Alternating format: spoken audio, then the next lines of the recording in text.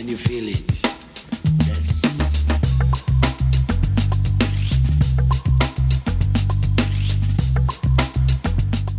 Okay, so I was 11 years old, and it was time for church services, right? And I did not want to be there.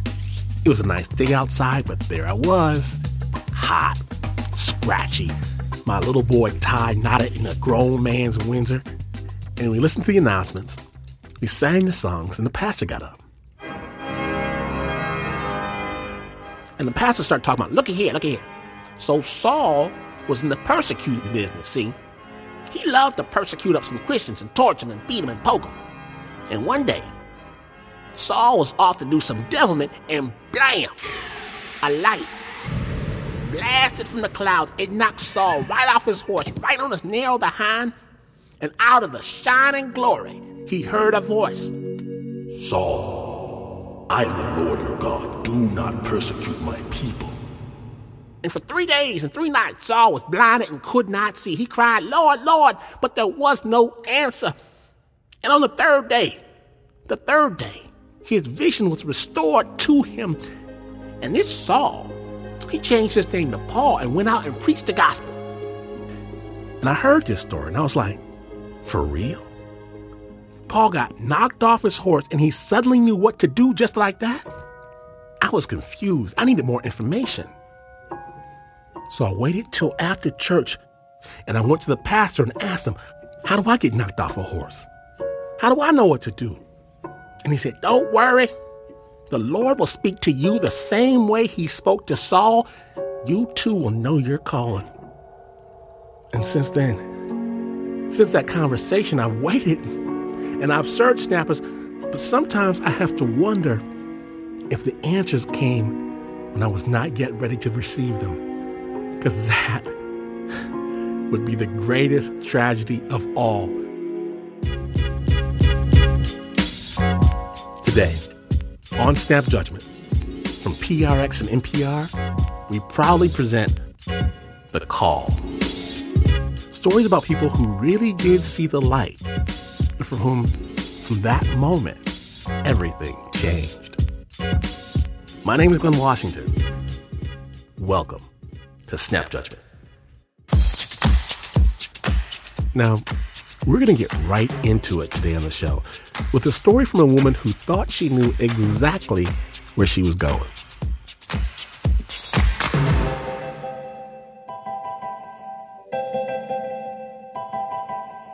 A lot of kids say that when they grow up, they want to be a doctor, like Mary Hewitt. I wrote about it when I was in kindergarten or first grade, but I misspelled the word doctor. But Mary Hewitt, she felt it deep down, and she actually grew up to be a doctor. She's got a family practice outside of Houston. Take care of everything from colds to heart attacks, so... She always just wanted to help people, and at first, she thought medicine would be the best way to do that. I was a full-on believer that if you took a pill and you followed the doctor's directions, you got better. But her patients didn't just get better, not all the way. And Mary began to feel dissatisfied, restless. Her power to heal as a doctor was limited, and medicine seemed more like a business than an act of compassion. You can treat the diabetes, you can treat the hypertension, but there's a whole other layer, and that was very disheartening to me. I guess I expected to feel like I helped people more, or like I made a difference more for them. She was treating symptoms, but not healing anyone. Eventually, she became so frustrated with medicine's limitations that a restlessness began to take over her body and her mind. She felt like she was losing it. I felt raw, dipped in alcohol. I felt like I was falling apart. She just wanted to leave everything. Her work, her town, her life. She wanted out. And then one day, something curious happened with a patient. I was asked to take care of this man who was dying of lung cancer. I had gone in and spent a lot of time with him and a lot of time with his sons and his wife, and kind of reached an agreement with them about how we were going to help him because he was in excruciating pain.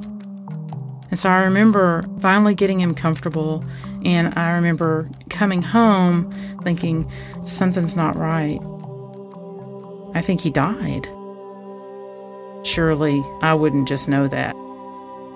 I turned the car around and I looped back to his neighborhood. And as I pulled up in front of the house, I got a phone call from his son to say, "Hey, Doc, I think Dad just died."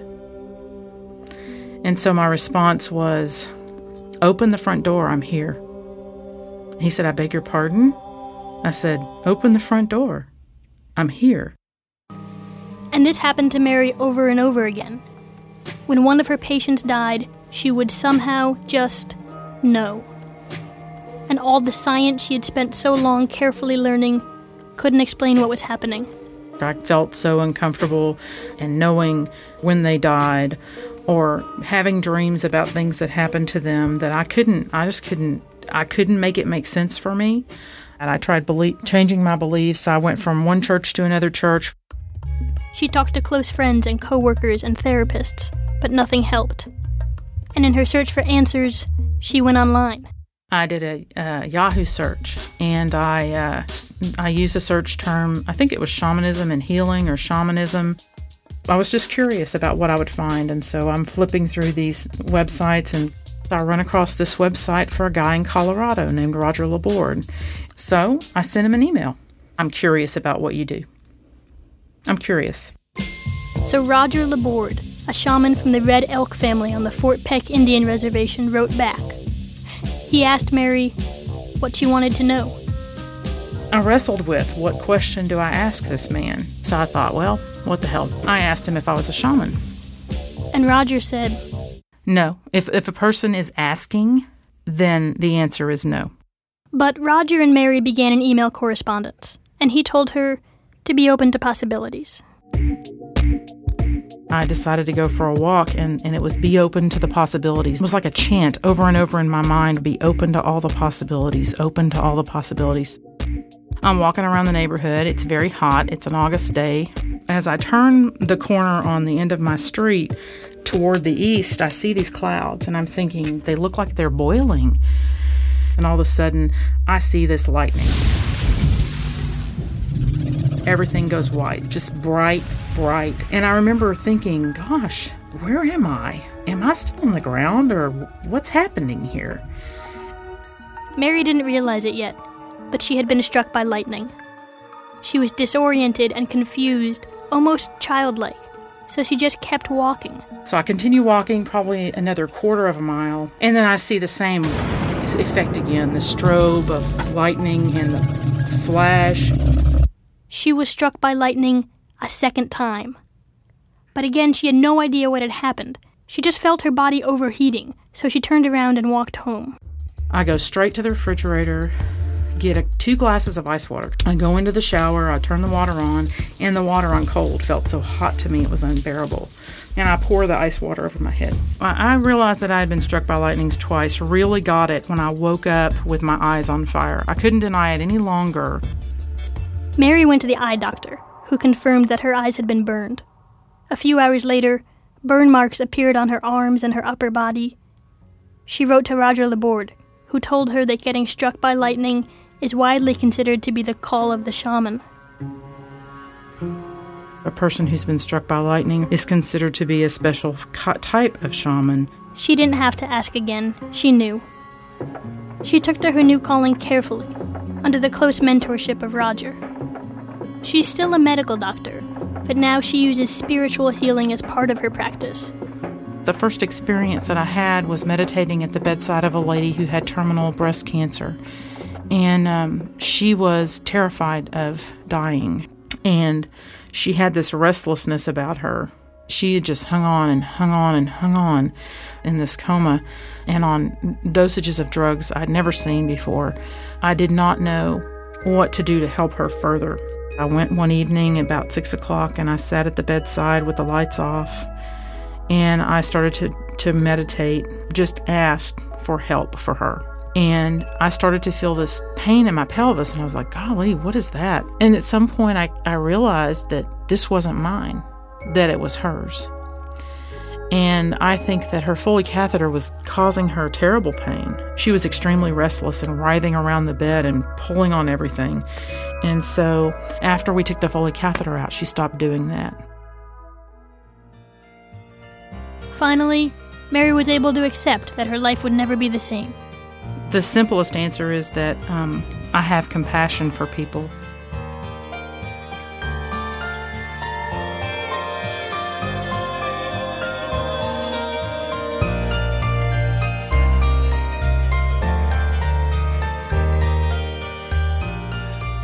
Now, please understand, Snap Judgment does not recommend walking about in lightning storms. It probably won't make you a shaman like Dr. Hewitt, so do not try it. But to find out more about Dr. Hewitt, check out our website, snapjudgment.org. That story was produced by Anna Sussman and Renzo Gorio.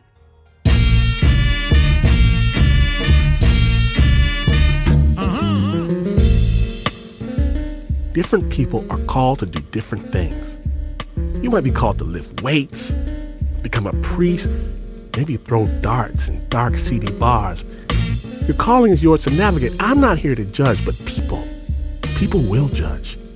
So it's great if you get called to do certain things, like be an artist or a surgeon, whatever, that's great.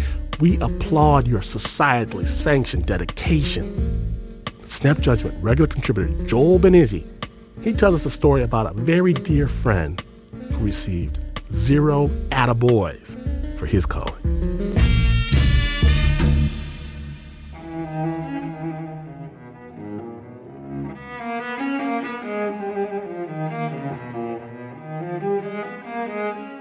I have this friend, his name is Paul. Paul is a real serious guy and kind of quiet and very, very smart. He had gone to Yale and he studied cello and he was really, really very good at it, top of his class. But much as he loved cello, that wasn't his dream. The dream he'd had since he was a kid was to be in the circus. Ever since he heard Fly Through the Air with the Greatest of Ease, the daring young man on the flying trapeze, he thought, that's me. He'd fly through the air with the greatest of ease, a daring young man on the flying trapeze. And so after graduating from Yale, he applied to and was accepted to Ringling Brothers Circus College. Now, it turns out that to apply to be in the circus, as an American, you really have two options. Either clown or showgirl. And he didn't have the legs for showgirl, so he decided he'd be a clown. So he went down to Clown College in Sarasota, Florida. And as soon as he got there, it was his world. He excelled. Something happened to him when he put on that red nose, the face paint, the big shoes. He came to life. That was him, falling down, pies in the face, running into walls, and most important, the funny walk. And he fell in love. A young woman who was also studying to be a clown. It was just meant to be. Now, of course, you can be a clown and you can be a clown, but not many clowns get chosen to be in the circus. And at the end of Clown College, they had the big show, and when the names were posted, Ladies and gentlemen! The girls was there, and so was his. And he was so excited. This was a dream come true. The day before they left, he did what all clowns do before a long trip, his laundry. And he went to the shopping center where there was the laundromat, and as he gathered up his clothes, he did what he always did, which is put them in a shopping cart to push back to the train car down the street where he lived. But as soon as he went off the parking lot, a squad car pulled up, and then another, and then another, and another. 4 cops got out with guns and said, "Drop the shopping cart." Paul stood there frozen, and they said, "Drop it." He raised his hands above his head, and he stared at them in the barrels of their guns. Nothing in Clown College had prepared him for this. Now, Paul had no idea, but it turns out the owner of the shopping center had been losing too many shopping carts and had decided to make an example of whoever was taking them and said, "The next clown that takes a shopping cart, I want him busted." They frisked him, they handcuffed him, and they took him off to jail. And as he sat there in jail all night long, he had one thing on his mind, and that was get to the circus. The train was leaving in the morning, and he had to be on that train. And so he called the girl that he loved.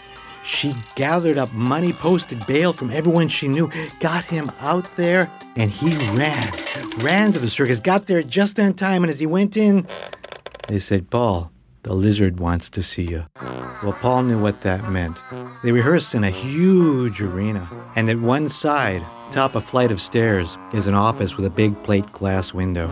And that's the office of the head of the circus, known to all as the Lizard. Paul goes up the stairs, and there he's standing, smoking a big cigar. He looks long and hard at Paul and finally takes the cigar out of his mouth and says, We heard about what happened. Grand Theft Shopping Cart. You are not serious enough to be a clown for Ringling Brothers. Pack up your hat, pack up your balls, you're out of here. And then he did the most shameful thing you can do to a circus clown. He took out a black plastic trash bag. Paul took the bag, walked down those stairs, and as he did, everything in that arena suddenly stopped. They looked at him as he did the walk of shame, all the way to the far end of the arena, to his locker. He took out his red nose, his hat, polka dot pants, giant shoes, all in the garbage bag. He said goodbye to the girl he loved, and as it turns out, she would later fall in love with an acrobat. The flying trapeze, his movements were graceful, all girls he could please, and my love he has stolen, stolen, stolen away. He walked out the door, and he went back home, and went into a serious depression. The kind of depression that comes when your dreams are just torn to shreds. But where are the clowns? There ought to be clowns. Quick, send in the clowns. And then one day he woke up and put it together. He said, cello, clowning, why didn't I think of it? Medical school. He applied to and was accepted at Harvard and became a doctor. And it was some years later that he walked in to see his first patient, a child who was kind of frightened and a little sad because he was sick, and Paul took a good long look at him, twirled that stethoscope around, did that kind of funny walk, and said, "What seems to be the problem?" He called himself Dr. Placebo. Hi, this is Dr. Placebo, a.k.a. Paul Cooper. I'm a silent clown. This is why I asked Joel to tell the story and not me. And so both being a clown and being a doctor turned out to be my calling.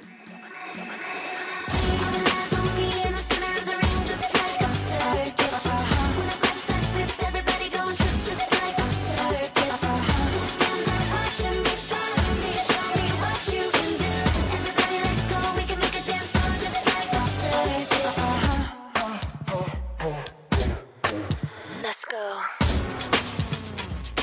Thank you, Paul Cooper, for living your life. And thank you, Joel Ben-Izzy, for telling this tale. It was produced by Stephanie Fu.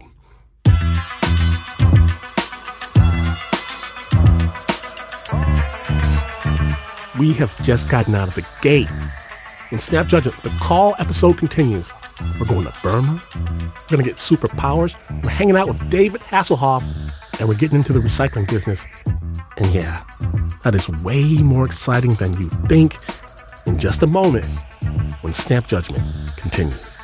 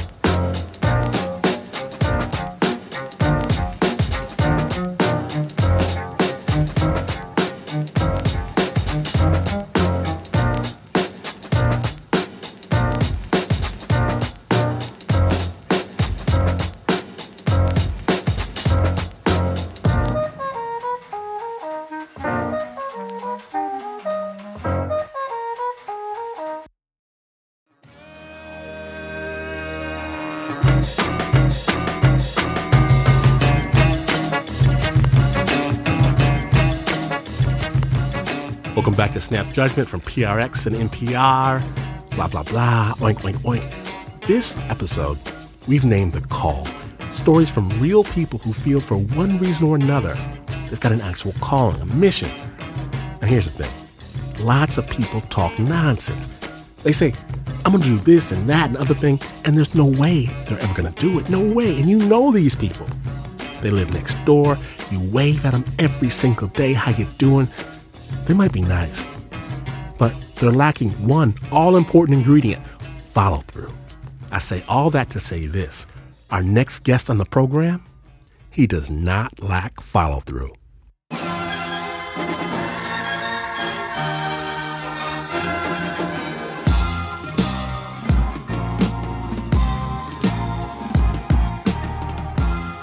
I was a big comic book fan, you know? Spider-Man, the Fantastic Four, the Avengers. A lot of these heroes were people who were a bit more realistic. They had problems and drama written into their lives. And then, interestingly enough, I had a brush with violent crime. I was a teenager, and some neighbors were brutally murdered on my block. I knew them. It seems the local police had kind of screwed up the case, messed up evidence, touched things that they shouldn't have. 20 years later, they apprehended the real murderer. His crime was random. He just wanted to find out what it was like to kill someone. Anyone. He could have walked one way, and it was his victims, or if he would have walked the other way, it would have been our house. It really felt unjust for something like that to go unsolved for 20 years. It got me thinking that there was real evil in the world. I knew there had to be balance. There had to be good. How do you do that? I decided to become a real-life superhero. This is what I've got to do. And so I took martial arts classes, and I got cool gadgets and some stun weaponry that is legal in my state. I wanted to use smoke bombs. I thought that would be like really cool. And I started making notes and drawings and costume ideas. Went out on a shopping spree after selling comic books to build a bank account just for this. The very first thing that I couldn't resist purchasing was this huge black cowboy hat, great black boots, some half gloves, made a mask, and I have a duster for a coat. In a world full of evil and hate, he is the guardian of goodness. He is Geist. I'm Geist. My identity of Geist is a German word. It roughly translates into spirit or ghost. When you put on the costume, you have to be the best person you can possibly be. And you can't let that go. I mean, you can't fall down on that. I mean, you're supposed to be a hero. I specialize in humanitarian aid, disaster relief. You have to pull over to the side of the road if you see someone in trouble. I work with a team. It is led by my friend Razorhawk. We also have Misery White, Blue, and Arctic Knight. We do crime patrols. I'm looking for gang graffiti. I carry a can of spray paint with me at all times, neutral gray. There was some pretty nasty gang graffiti alongside a river. There was a swastika there. It bothered me. So I climbed down to where the graffiti was. I took a photo of the graffiti before, and then I painted it over. Then I realized I couldn't get back up. And I was like, well, the people who did this got back up, you know, why can't I? And I'm thinking, well, maybe they had like more than one person here. I had pretty much no one to call, so I did call 911. 911, what is your emergency? And I said, I'm Geist. I'm that real-life superhero guy. They came out with like 3 fire trucks, and they got out the fireboat. And I'm like, you're not calling the fireboat. Yeah, just a stepladder would be fine. Sir, please just step inside the boat. Thank you. So they got me in the fireboat and took me to another side of the bridge where there was a shore. And I got up and had a talk with the officer who wanted to have a talk with me, and gave him my real ID, and, you know, told him who I was, what I was doing there, and showed him the photos that I had taken. And he looked at them and he said, well, you're free to go, but don't do it again. I do realize how this looks and how it's perceived. A lot of times when we're walking down the street, singly or in a group on patrol, some people laugh. But, when you give something to someone who really needs it, they don't laugh. Last night, a couple of us were visiting with a very, very sick child who's going through the Mayo Clinic. His parents, they contacted me and said that their son Ben thought that I was his favorite real-life superhero. And I said, wow, that's really neat. And she said, could we meet you when we're in Rochester next month? And I said, yeah, why are you going to be in Rochester? She said, he's going through the clinic. We met him and his sister and the family. Razorhawk is also a costumer, and he made superhero outfits for all of the kids. And Ben became Power Boy, his sister became Pink Lantern, and the four siblings all together became the Fearsome Four. The mother asked, do you have any action figures? Coincidentally, I had just gotten one custom made. Ben is going through the clinic. He's terminal. So, he's got my action figure.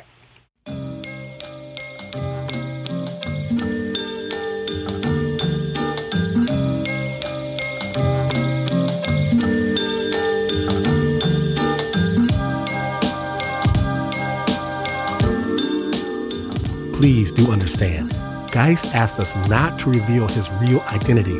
We'll have a link on our site to reallifesuperheroes.com where you can track him down for yourself. Big thanks to Snap's own Anna Sussman for the story, and that sound design was by Pat Mesiti-Miller. Now, for lots of people, a calling is not something you just know from birth. Instead, it's something that kind of sneaks up on you. Like a herd of cows. Real slow like. Texas style.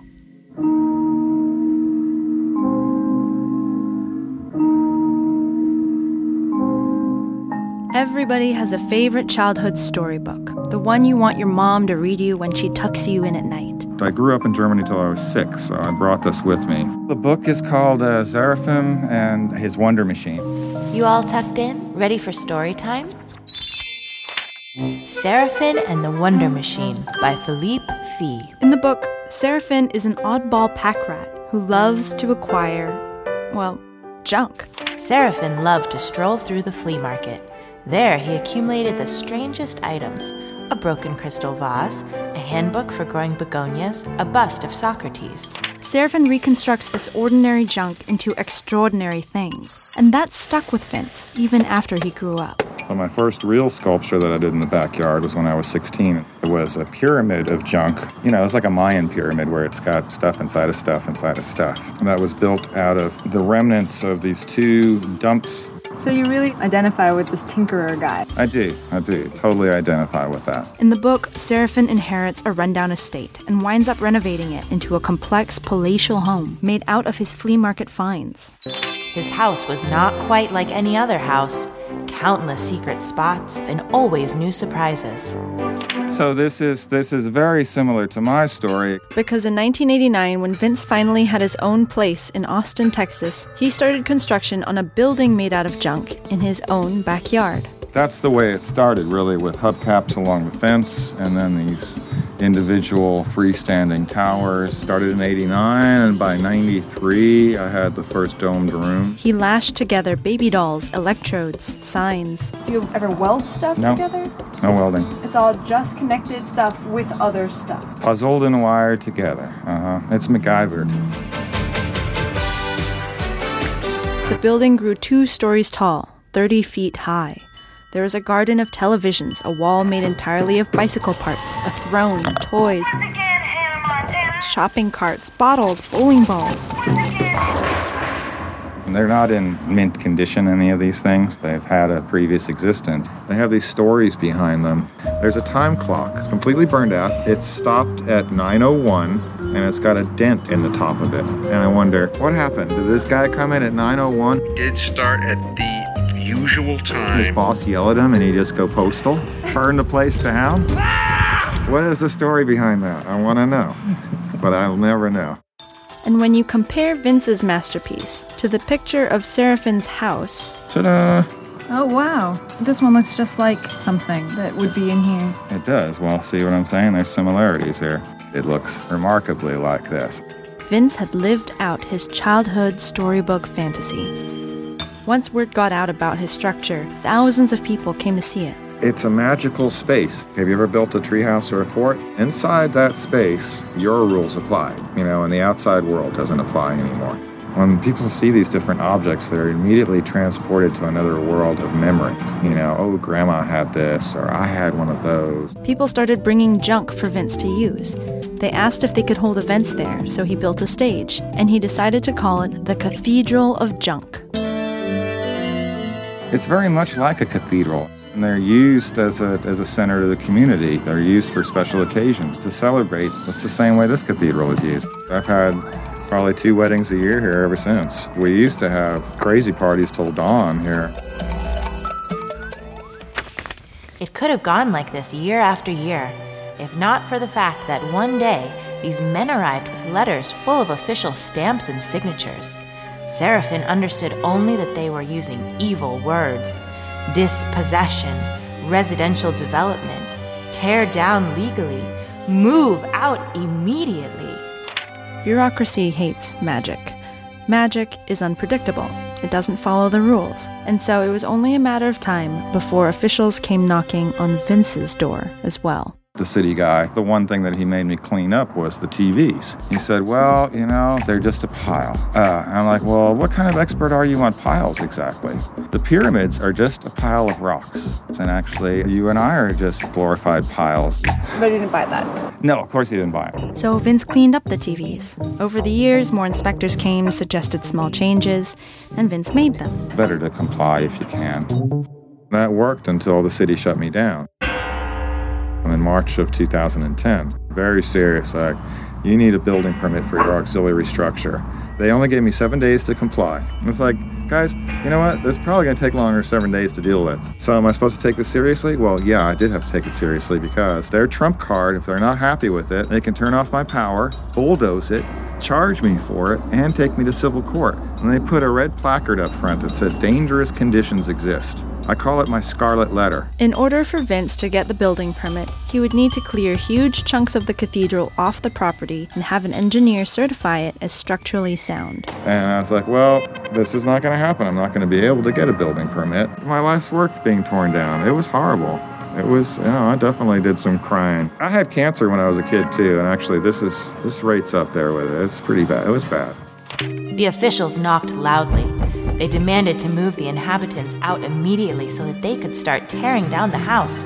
Come down immediately, they shouted from down below, or we will get you down. Seraphine won't surrender.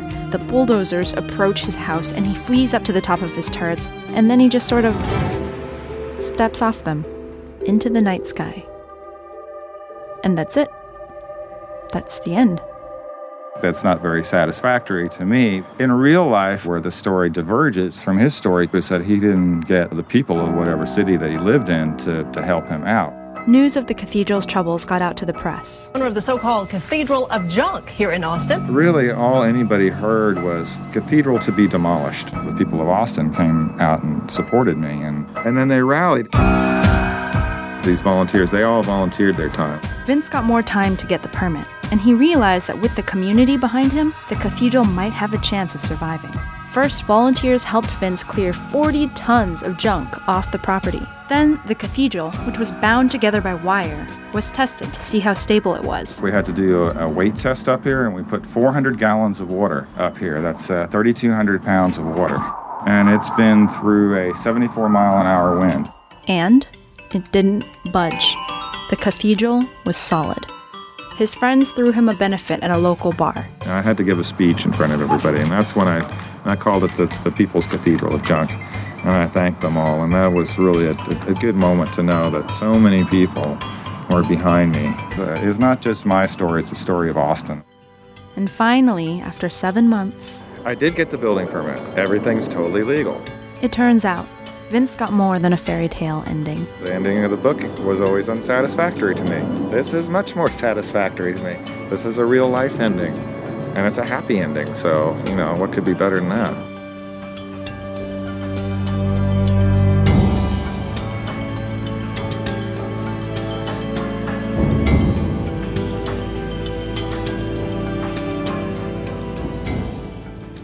Okay, here's the secret about the piece you just heard. Most of the music for that story, including the song you're listening to right now, this song was made out of sounds recorded from the cathedral's chimes, from the spokes and other parts. It's deep like that. Check out snapjudgment.org for more information. Special thanks to Vince Hanneman.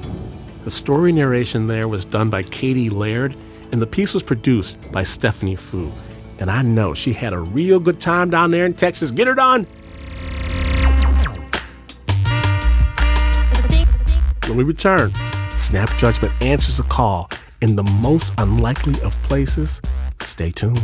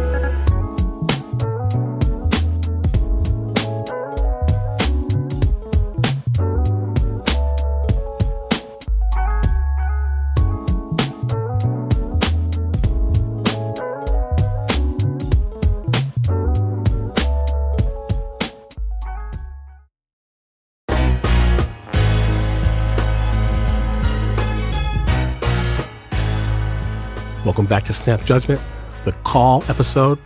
I'm Glenn Washington, and it is all well and good when you get the call. That's great. But oftentimes, just because you know what you're supposed to be doing doesn't mean you know how to do it. Mark Ristich, take it away.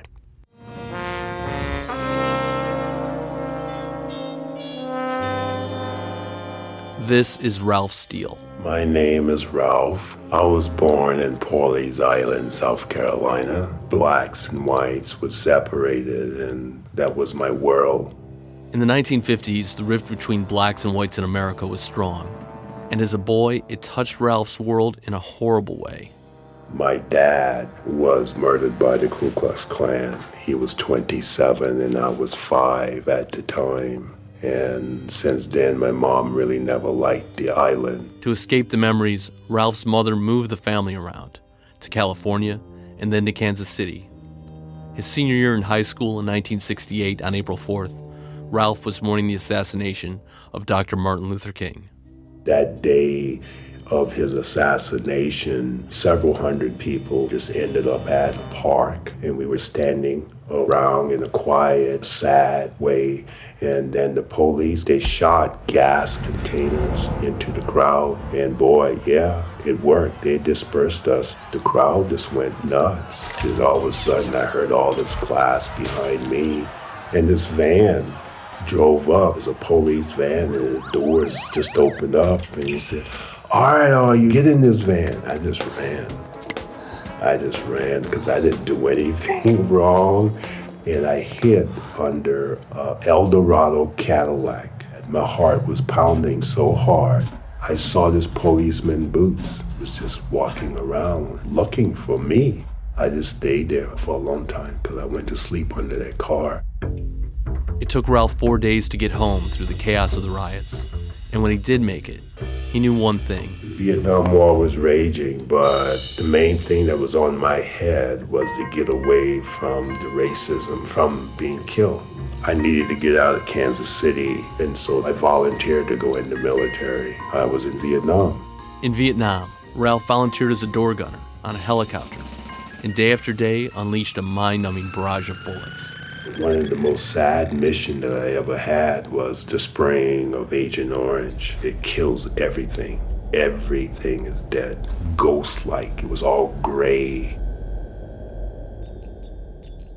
After the military, I began to get into meditation. It was helping me with my PTSD. That was my serious stress management, going to these retreats for 10 days at a time. And of course, of 100 people, I was the only person of color.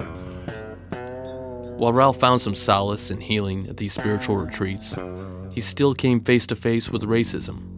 One guy said, if people of color start coming here, I don't think I can continue to come here again. So it was to let you know, just because people meditate and practice, that doesn't mean racism or indifferences is not there. Even as Ralph took robes and became a monk, he felt an uneasiness with the culture. Then, one day, standing on the banks of an Alaskan river, he heard the call. As the light began to come up, it was at least 50 eagles. And in that moment, this revelation happened of, Ralph, you've been doing this practice. Why don't you just go to where the nectar is and study with the masters? I got it. To get to the nectar, the juice, the soul of the practice, he knew he had to leave America. I first went to Burma, and they said, come on in here, brother, come on in here. We're gonna have to teach you something.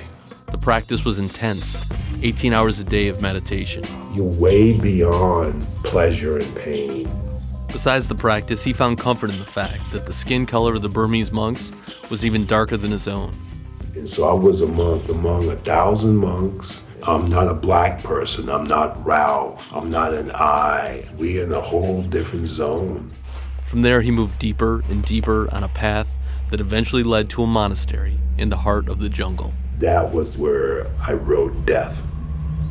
Where you sleep is the size of a queen-size bed. It's made of bamboo, 4 feet off the ground, no walls. So you are really part of the woods. And at nighttime, you hear these things. Boom! Wild elephants and tigers, vipers, cobras. You go with your imagination and you hear it walking towards you. Boom, boom, boom, boom. And your heart's going boom, boom, boom, boom.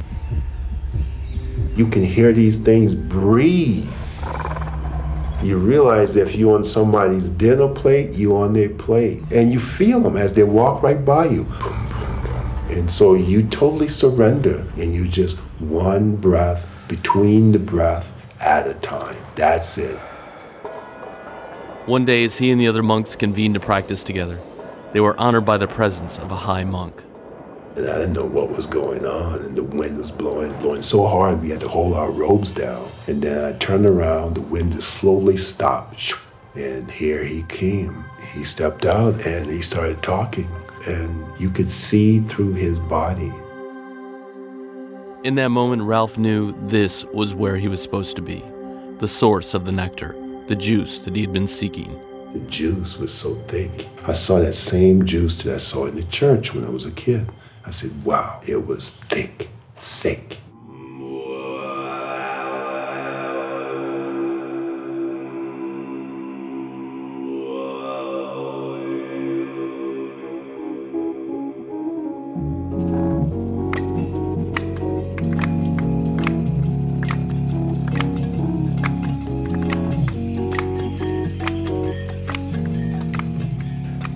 Big thanks to Ralph Steele for sharing his story. That story was produced by Mark Ristich and Rita Daniels.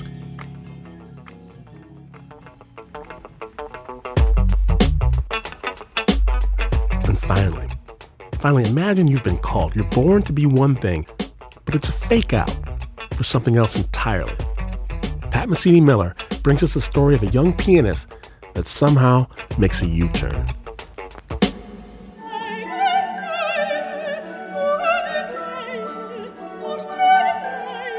My mom would always listen to classical music. I don't think she listened to anything else. We used to go to the symphony almost every Sunday.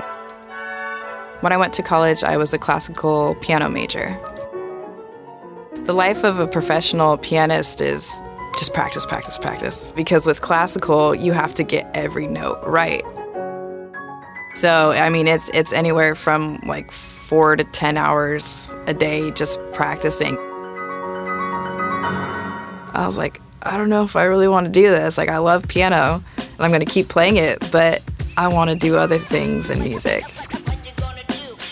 I actually saw beatboxing live for the first time when there was this new kid at my school. His name was Lee J, and we had music class together. I walked in late, and then I saw him with a microphone. This boy was making drum beats and percussion sounds with his mouth. And so it sounded a little bit like...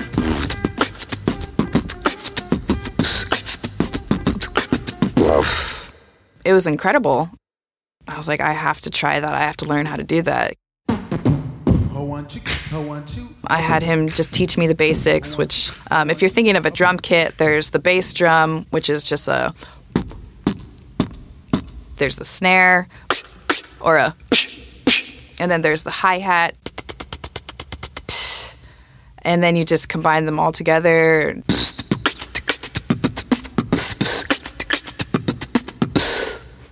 So... To be honest, I didn't know where it would take me. I just wanted to play with it because it was fun.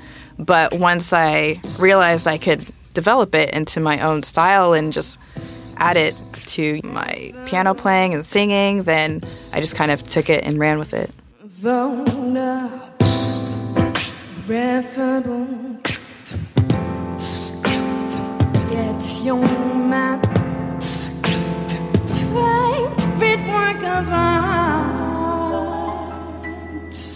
Y'all ready to watch the battle? The West Coast Beatbox Championships in 2007 was set in Berkeley. It was just packed full of people. There's always question about, being like a female beatboxer, whether you're good enough. I just remember, sitting backstage, and I think there were 18 guys. There was this guy, and he was saying, I think that everyone could beat me here except her. Yeah, I don't think she could beat me. Give it up, Lady Butterscotch!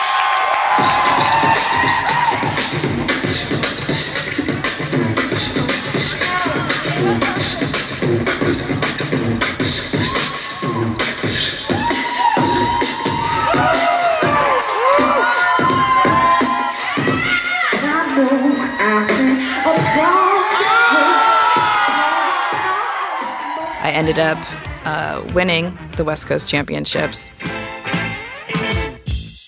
I heard about a beatbox competition over in Germany. Beatbox battle, yeah. It was the World Championships. So I flew out with my own money and ended up winning the women's division.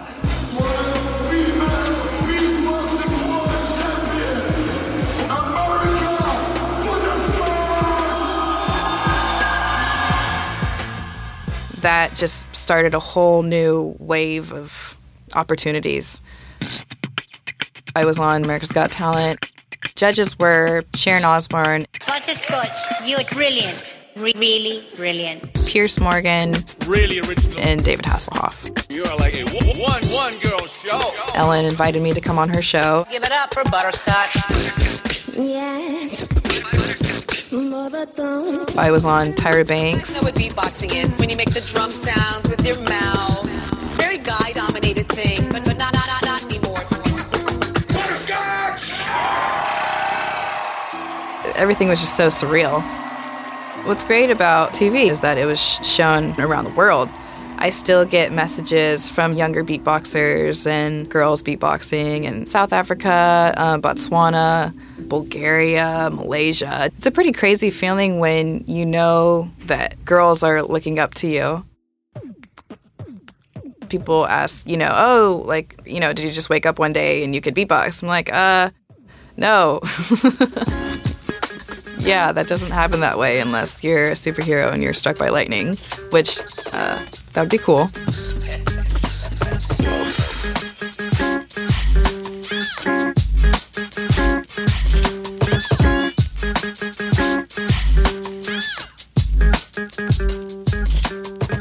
Butterscotch.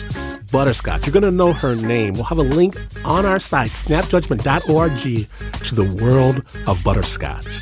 That story was produced by Jamie DeWolf, by Anna Sussman, with sound design by Pat Mesiti-Miller.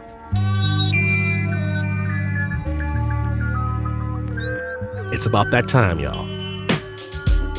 You have answered the call of Snap Judgment's The Call episode. And you can't listen. You can't have heard all that without wanting to let somebody know. Facebook. Just look for Snap Judgment, heed the call, join Snap Nation, and tell your story. Twitter? Yeah, we got Twitter. Our Snap Twitter handle is snapjudgment.org. Full episodes, movies, music, all that ready for your embrace hours upon hours. Snapjudgment.org. Enjoy without guilt. Snap Judgment was produced by myself and the Merry Magic Mystics of Mulberry Mountain. Shake your hair back and forth for the Uber producer, Mr. Mark Ristich. Anna, Let Them Live Sussman. Stephanie, No Tattoos Fool. Rita, Sound of Her Own Drummer Daniels. Pat Mesiti-Miller has seen the light. Jamie DeWolf lives in darkness. Renzo Gorio is a leader of men, while Will Urbina is a leader of machines. Lindsay Lee Keel leads by example.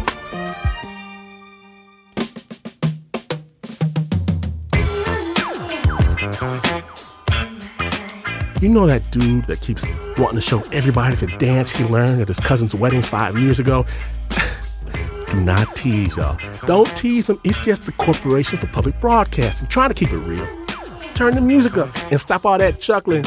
Many thanks to the CPB. PRX, the Public Radio Exchange, putting the public in public media, whether the public likes it or not. And while this is not the news, this ain't the news. In fact, you could race Dr. Siegfried O'Malley to become the first person to the moon in a generation. And while looking over notes from previous missions, you could discover that the calculations, they're all just squiggly lines and happy faces. That there was no moon launch. It was all faked in a NASA soundstage, yeah, and those imposing-looking men destroying your front door are here now to silence your truth. You could do all of that, yes, and still not be as far away from the news as this is. But this is NPR.